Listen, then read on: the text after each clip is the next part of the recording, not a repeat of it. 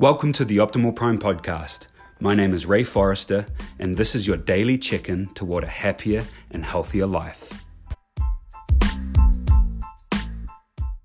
Good morning, everybody. I want to give a quick message today addressing the difference between giving up and re-strategizing.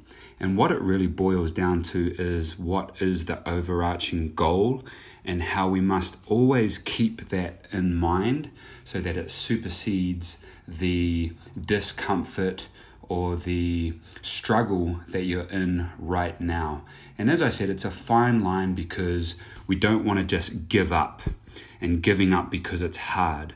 But sometimes we need to stop, re-strategize, and have the appearance of giving up on something in the now to reach the big goal at the end.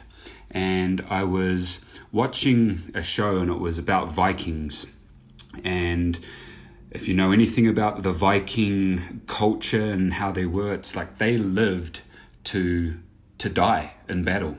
That was their goal, and so they could go into Valhalla, which their version of heaven was they woke up every morning, got their weapons and went to war. And so that was literally what they lived for. And in this thing I was watching, it was they were retreating because they were losing this battle. And I remember thinking, wow, they're just giving up. They're giving up because they're scared or they don't want to lose. But what it really is, as I've reflected on it some more, not just the show, but just this whole concept, was that it wasn't about that little battle at that time. They went in thinking that battle was going to give them their ultimate means, which was to take this city.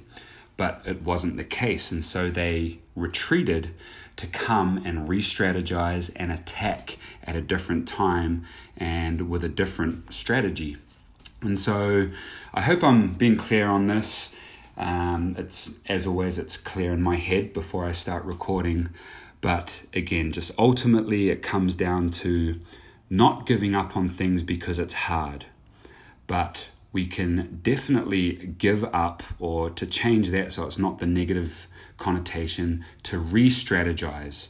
And how about that? I know I'm going to restructure and reframe giving up into re-strategizing, because I always have to keep the big goal in mind. And what is the big goal?